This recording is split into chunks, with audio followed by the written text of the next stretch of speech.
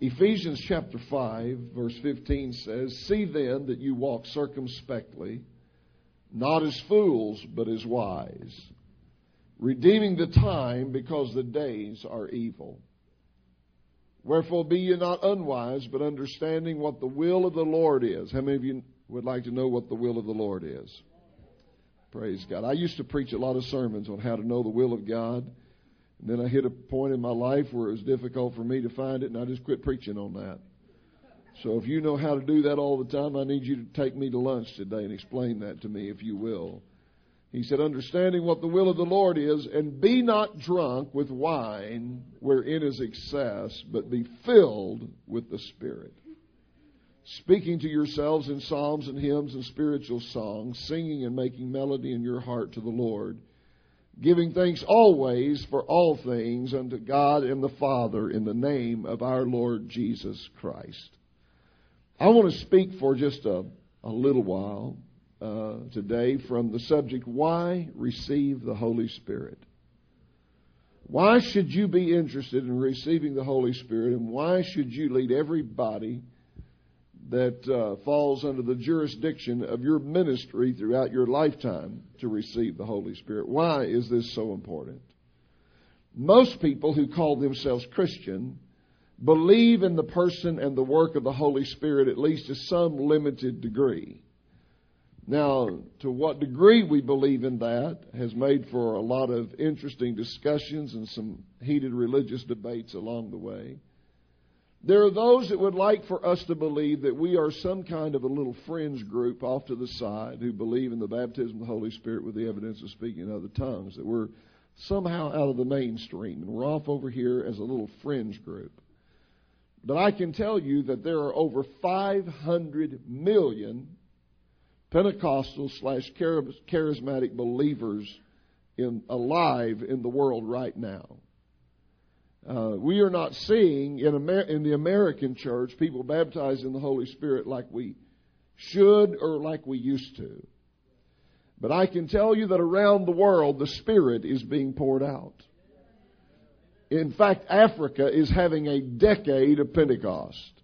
And I was talking to the guy that is in charge of that the other day, and their goal is to get 10 million new believers baptized in the Spirit in this decade alone. And he told me that they are on course to do far better than that, to go beyond their goal. There are some countries in the world where up to 25% of the population of those nations are actually tongue-talking believers. And in fact, I've been thinking about moving there. Amen. But there are places in this world where the Holy Spirit is being poured out in a marvelous and unprecedented fashion.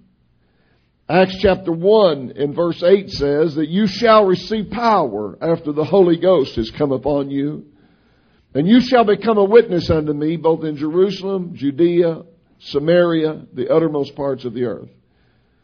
I think a good reason to be baptized in the Holy Spirit is because the Holy Spirit is the power behind the implementation of God's purpose on the earth.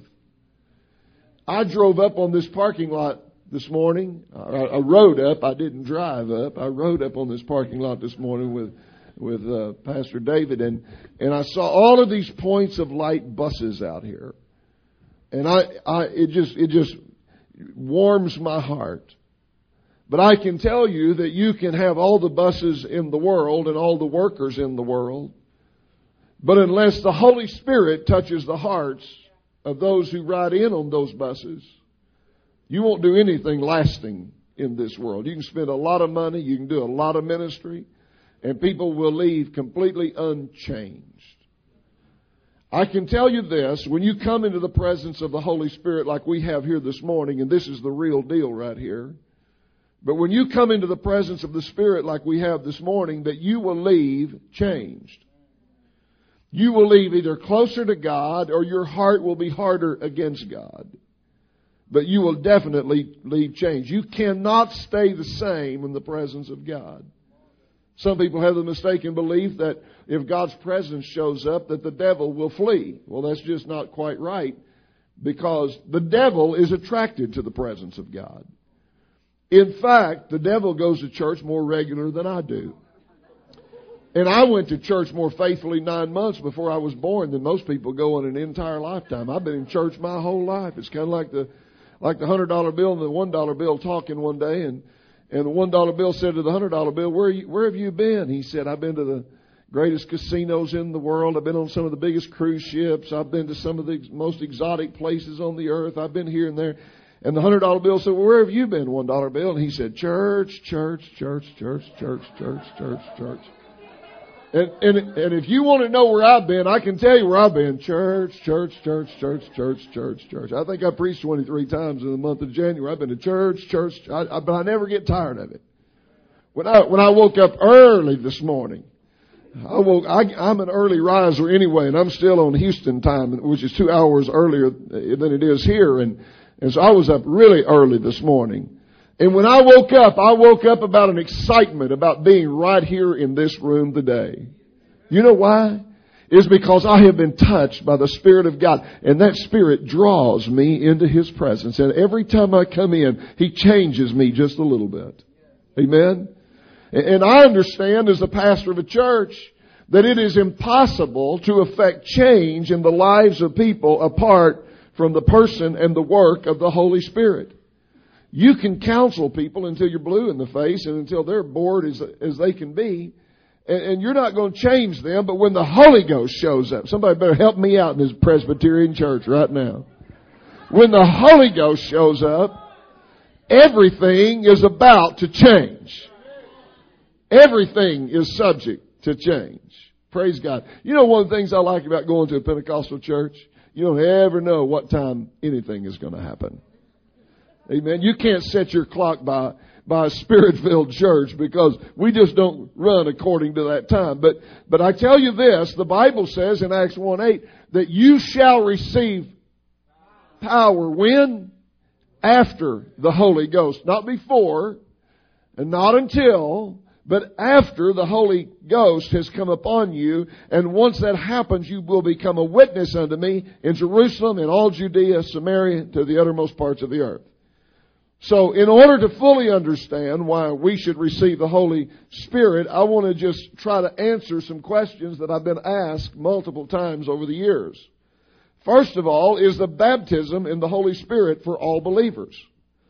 Some folks say, well, I believe in the baptism of the Holy Spirit, but I think maybe it's for preachers and prophets and apostles and those kind of people.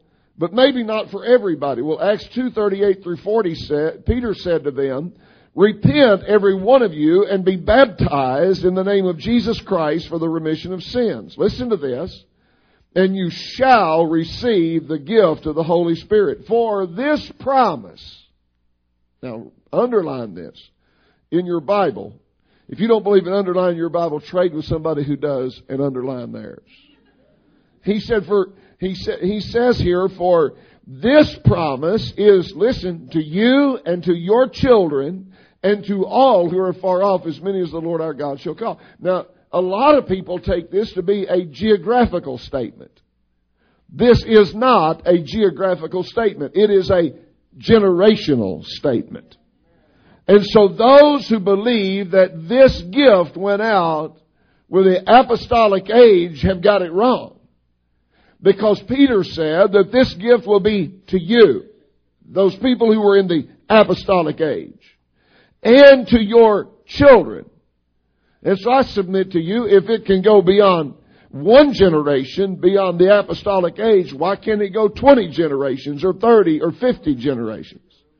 It's to you and then to your children and to all who are afar off. Remember, this is not a geographical statement. It is not being told from Oakland, California, and said to all those who are far off, like in Houston, Texas. It's a generational statement. And to all who are afar off, as many as the Lord our God will call. In other words, as long as He's calling people, all right, you don't have to help me. I'm going to preach it anyway. As long as He's calling people, this gift will be in effect and it will be available to those people that He calls. So, So I believe that this gift is available to all believers and that all believers can be baptized in the Holy Spirit. I've been asked this question: does a believer receive the Holy Spirit at conversion? And I would just take you to Acts chapter 19, verses 1 through 7, where Paul is at Ephesus and he finds, the Bible said, some disciples. So they are already believers when he gets there. And when he gets there, in verse 2, he said, did you receive the Holy Spirit when you believed? You get that? You following that?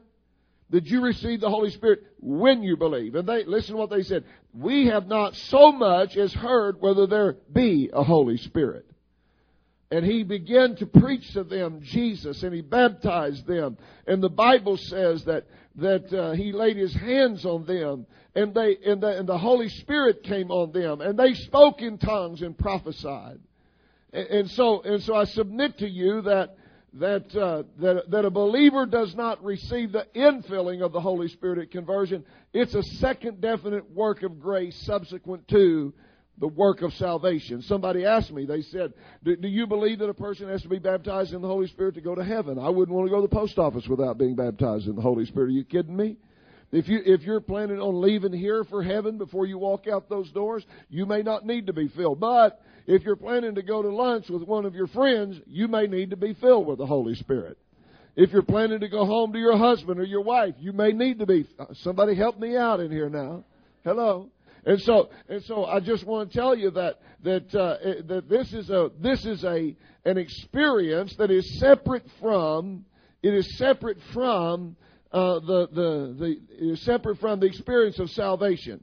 Somebody asked me if the Holy Spirit, the gift of the Holy Spirit, is better than salvation. I said no, but it will make your salvation better. All right.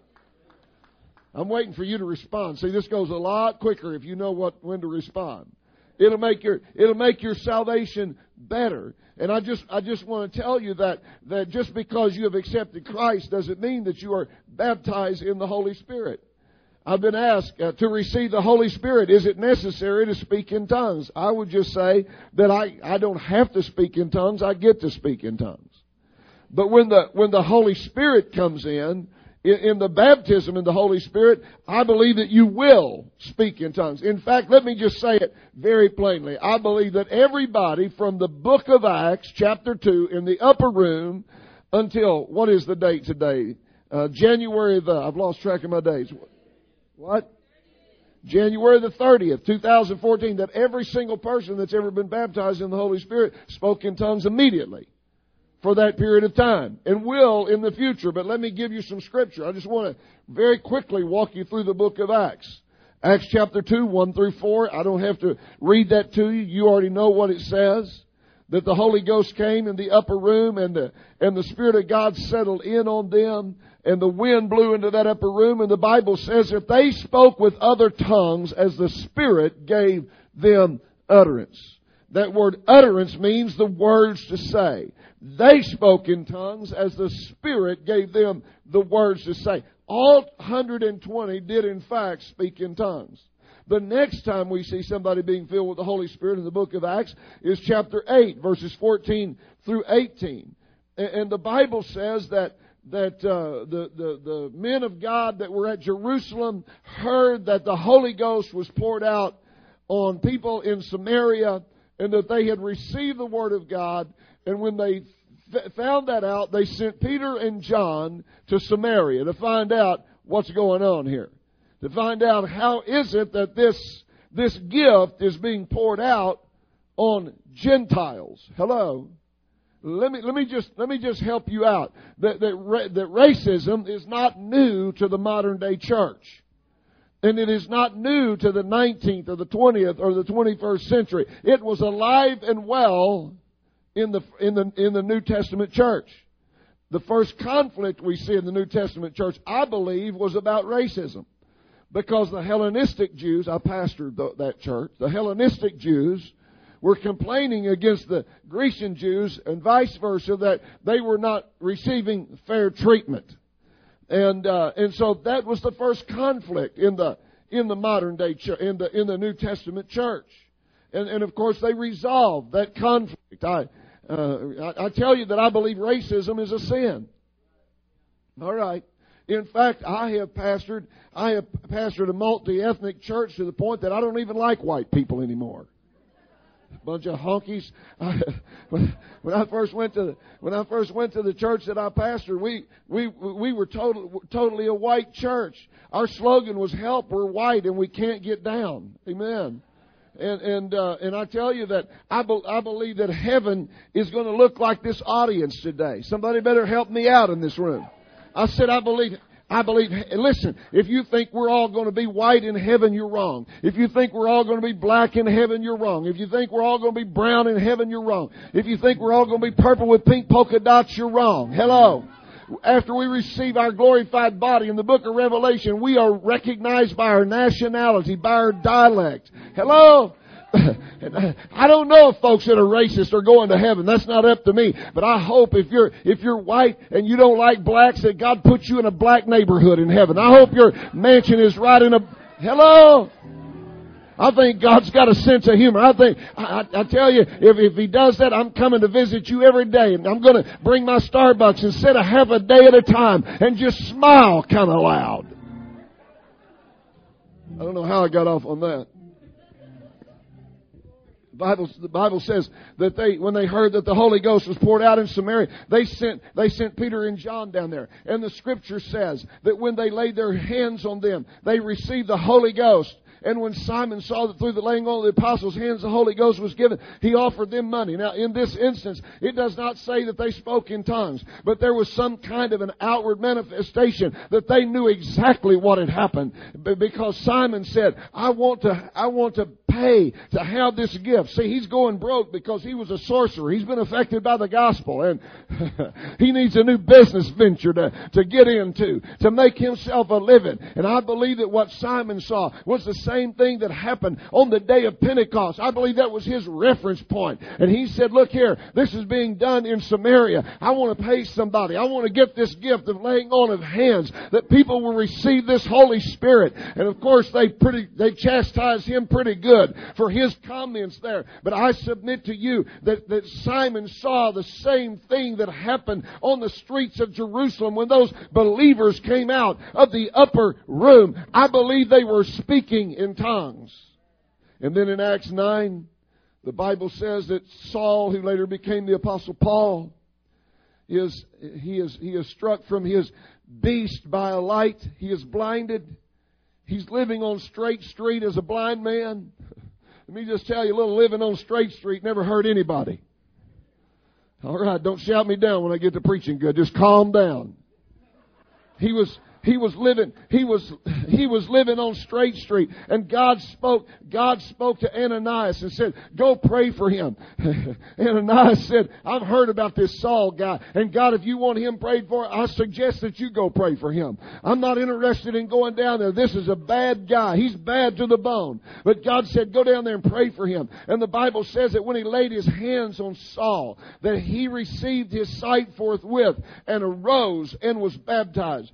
These verses do not say that he spoke in tongues. But listen to what he says in 1 Corinthians 14 and verse 18. Paul was a southerner. He was from Texas, probably lived in Houston, I think, because he said, I thank God that I speak in tongues more than you all. If he'd have been from California, he would have said, I thank God that I speak in tongues more than you guys. He said, I thank God I speak in...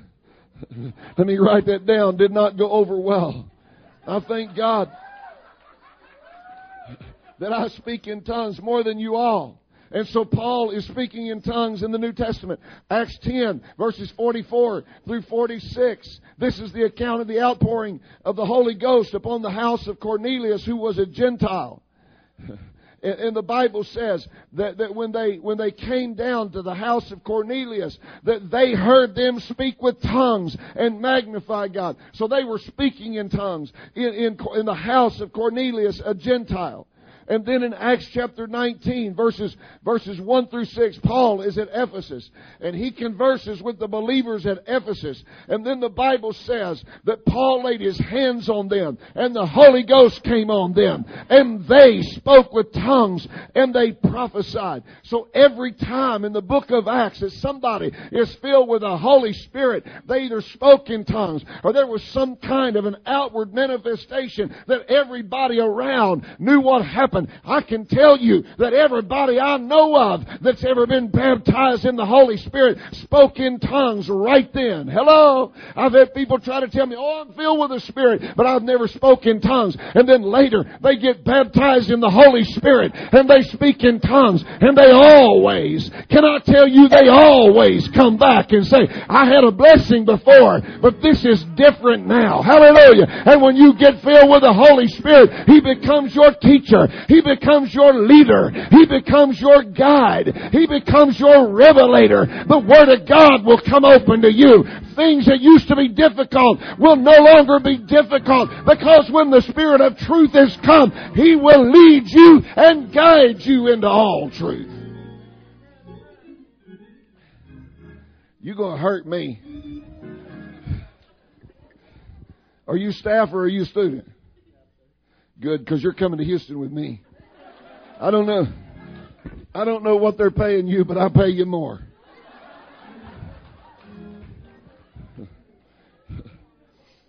Somebody asked me, they said, so why was tongues chosen as the initial physical evidence of Holy Spirit? Why wasn't it that when you get filled with the Holy Ghost, you run out and witness to somebody, or you loved your enemies and you started loving your enemies, and people, why not something else? And let me just tell you, there are many evidences of Holy Spirit baptism. Are you listening to me? If the only Holy Spirit you got just caused you to speak in tongues and you don't have any other evidences, then I submit to you that you haven't gone quite far enough yet. Hello?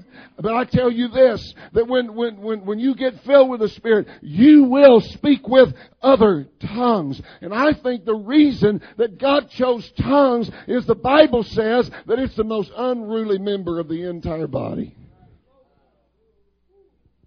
Hello. In fact, James was a preacher like me. He just kind of said it like it was. My youth pastor was in a meeting a while back with a bunch of other youth pastors. And of course, you know what happens in those meetings. They all get together and complain about their pastor. I know what happens. And they're all complaining about, thank you. They're all complaining about their pastor. You want to take that lid off for me, please? Thank you.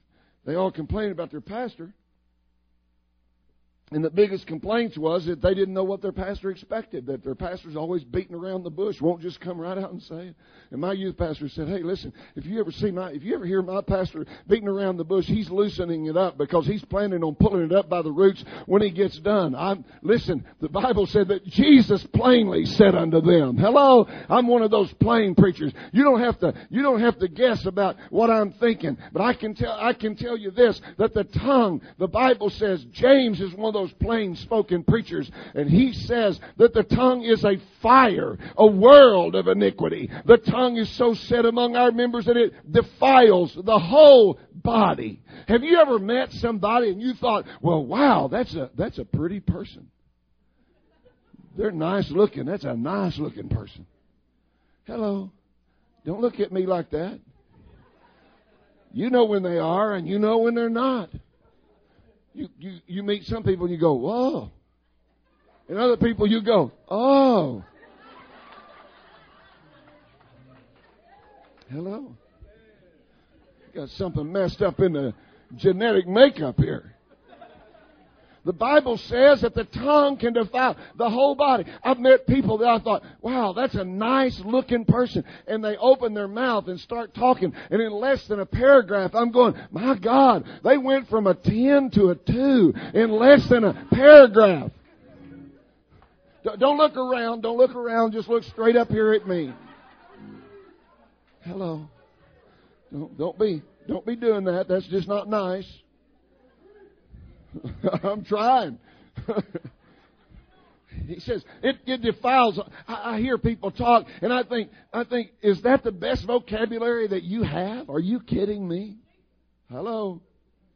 And the Bible says that the tongue sets on fire the course of nature. There's some of you sitting in this room this morning that your parents and people in your life have spoken over you, and they have said you're never going to amount to a hill of beans. You're never going to amount to anything in this world. You're never going to be successful, and you're dumb and stupid, and you couldn't find your way out of a dark room if there were 40 doors to the thing.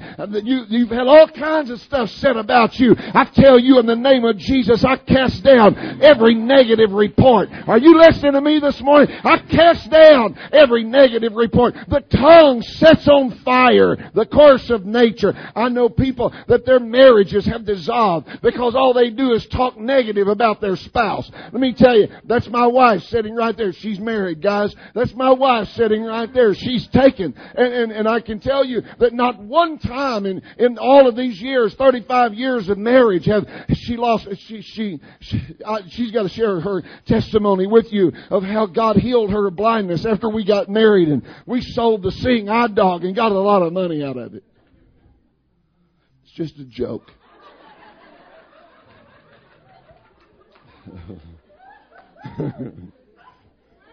Fido brought a good price. But not one time have I ever referred to her as the old lady, the hag, the whatever you want to say. She is my sweetheart. She is the woman of my dreams. If she's with me, she does not open a door, whether it's on the car or the house or the church or the restaurant. Guys, you need to listen up right here. If you want her to act like a thoroughbred, you got to quit treating her like a nag. Hello? And when you say my old lady this and my old lady that, when she starts acting like an old lady, you got yourself to blame, because the tongue sets on fire the course of nature. You give life to stuff when you speak it out. The Bible says that the power of life and death is in the tongue. And when you speak stuff out, you're speaking it into existence. You're giving it a birth, and you're speaking life into it. In the name of Jesus, I speak over my kids that they are special, and that they are good, and that they are successful, and that they are godly, because I don't want them on my payroll for the rest of their life. All right. What time is it? Oh, my Lord. He says it sets on fire the course of nature.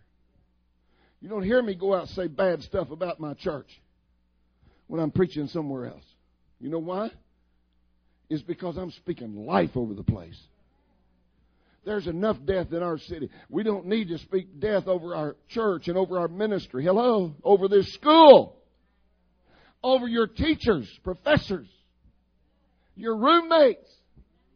Where'd all my shouters go?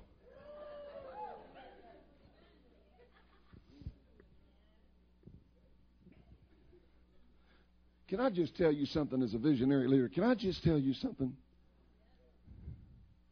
When you get your funds for your housing, don't go spend that. Put it where it's supposed to be. Pay your bills. If you can't pay your bills at this level, you won't pay them at the next level. And if you don't pay them at the next level, you are going to be unemployed. Because no pastor is going to put up with that, especially not me. If you can't pay your tithe at this level, you forget about paying your tithe when you're making $1,000 a week. Ooh, wish I had time to preach on that. I'm feeling something there. Let me tell you, I tithe on every dime, every penny that comes through my hand. If somebody walks up and hands me $5, I put it in my pocket and I go put 50 cents in the offering plate before I ever spend one penny of that $5. I'm not just a tither. I first fruit everything. And I tell you that God has blessed me. Listen to me. There's a difference between stealing and being a thief and being a robber. If you're a thief, if I leave my garage door up, you'll take my bicycle. But if you're a robber, you'll break in the middle of the night and hold my family at gunpoint to get what you want. And the Bible says that if you're not a tither, that you are robbing God. I didn't mean to preach on that. I'm supposed to be preaching on something else, but glory to God. God knows what we need. Amen. Let's blame it on the Lord. He says the tongue is set on fire by hell. No man can tame the tongue. I think we could say no man or woman can tame the tongue. It is unruly, full of deadly poison. Preacher friend of mine is an evangelist, and when I tell you this story, you'll understand why he's an evangelist, not a pastor. Preaching one night, and he's preaching on the book of James about the tongue. And he kept saying, we need to bring our tongue up here, and we need to lay our tongue on the altar. We need to bring our tongue up here, and we need to lay our tongue on the altar. And after service, a lady came up to him, and she said, now, brother, she said, you know that we can't come up here and literally lay our tongue on the altar. He said, oh, I know. He said, just put as much as you can on there and just fold the rest of it over. That's why he's an evangelist and not a pastor. Let me close with this. The words of Jesus about the Holy Spirit. You know, some people think that the Holy Spirit is optional equipment for the Christian. I've come to tell you, in the world that we live in, the Holy Spirit is not optional equipment for the Christian. We are facing stuff in this culture that we've never faced before. And if the Bible says, and it does in Acts 1:8, you shall receive power after the Holy Ghost has come upon you, you need all the power you can get when you walk out that door. If He's got it, you need it. Amen? Jesus said to His disciples who were bent out of shape, because He was saying that He was about to leave them in John 14, Jesus said to the disciples, it is expedient. Come on, all you college students, help me out here. You know what expedient means. It means it is necessary. Necessary. That I go away. Amen? Now, I didn't say that. The Assemblies of God didn't say it. The Church of God didn't say it. And certainly the Baptists didn't say it. Jesus said, it is expedient for you that I go away. Because if I go not away, the Holy Ghost will not come. But if I go away, my Father will send this other Comforter to you. And Jesus also said that these works that I do, shall you do in greater works? How can you do greater works than healing deaf ears and opening blinded eyes and making the lame to walk and speaking to the dead and them getting up and all the things that He did and how can you do? You can't do anything greater than that. But what He was saying is, I did not do these miracles as God's Son. I didn't do these miracles as God, divinity. I did these miracles as a man anointed by the Holy Ghost. Jesus never performed one miracle until He came out of the Jordan River, having been anointed by the Holy Spirit. I did a series at my church a couple of years ago about at Christmas time, almost every person that touched the Christmas story was baptized in the Holy Ghost before the day of Pentecost. Are you hearing me? And Jesus came out of that river and began to do miracles. And what Jesus was saying is, I'm going back to the Father. Listen, you're crying and you're complaining, but this is necessary for you, because if I stay here, He's not coming. But if I leave here, that Holy Ghost is coming to you, and He's going to not only abide with you, but He's going to abide in you. And these works that I do shall you do. Not just one person doing the works, but every person that is anointed by God, that is saved and filled with the Holy Ghost, can go out of the church onto the street, in the marketplace, in the workplace, in the home place, and the holy place, and those miracles can flow. I believe God is sending a revival to the church, and it's going to be miracles and signs and wonders, and I believe you're the generation that will see it come to pass. Get full of the Holy Ghost and allow the Spirit to operate through you, not just in a church service, but at Walmart or anywhere you go. I pray you'll have a revival at In-N-Out Burgers. I was somewhere around Los Angeles a couple of weeks ago preaching, and I had my first experience of an In-N-Out burger. I hope they never come to Houston. If they do, I'll weigh 1,000 pounds in no time at all. Best burger I ever ate. My God. I almost went over into tongues eating it. I'm just talking about it was some kind of special. Amen. I have wrecked this sermon right here, but listen. There's a lot of things I can't do, and I know it. I'm not gifted in some areas. But there are some things I know that I'm gifted for. And one of the things I know that I'm gifted for is to lay hands on people to receive the Holy Spirit. I have laid my hands on thousands and thousands of people to receive the Holy Spirit, and God has instantly filled them. And what I want to do, I have come to California today for the express purpose in this spiritual emphasis time to lay my hands on everybody who has not yet experienced this gift of the Holy Ghost with the evidence of speaking in other tongues. And if you will, I want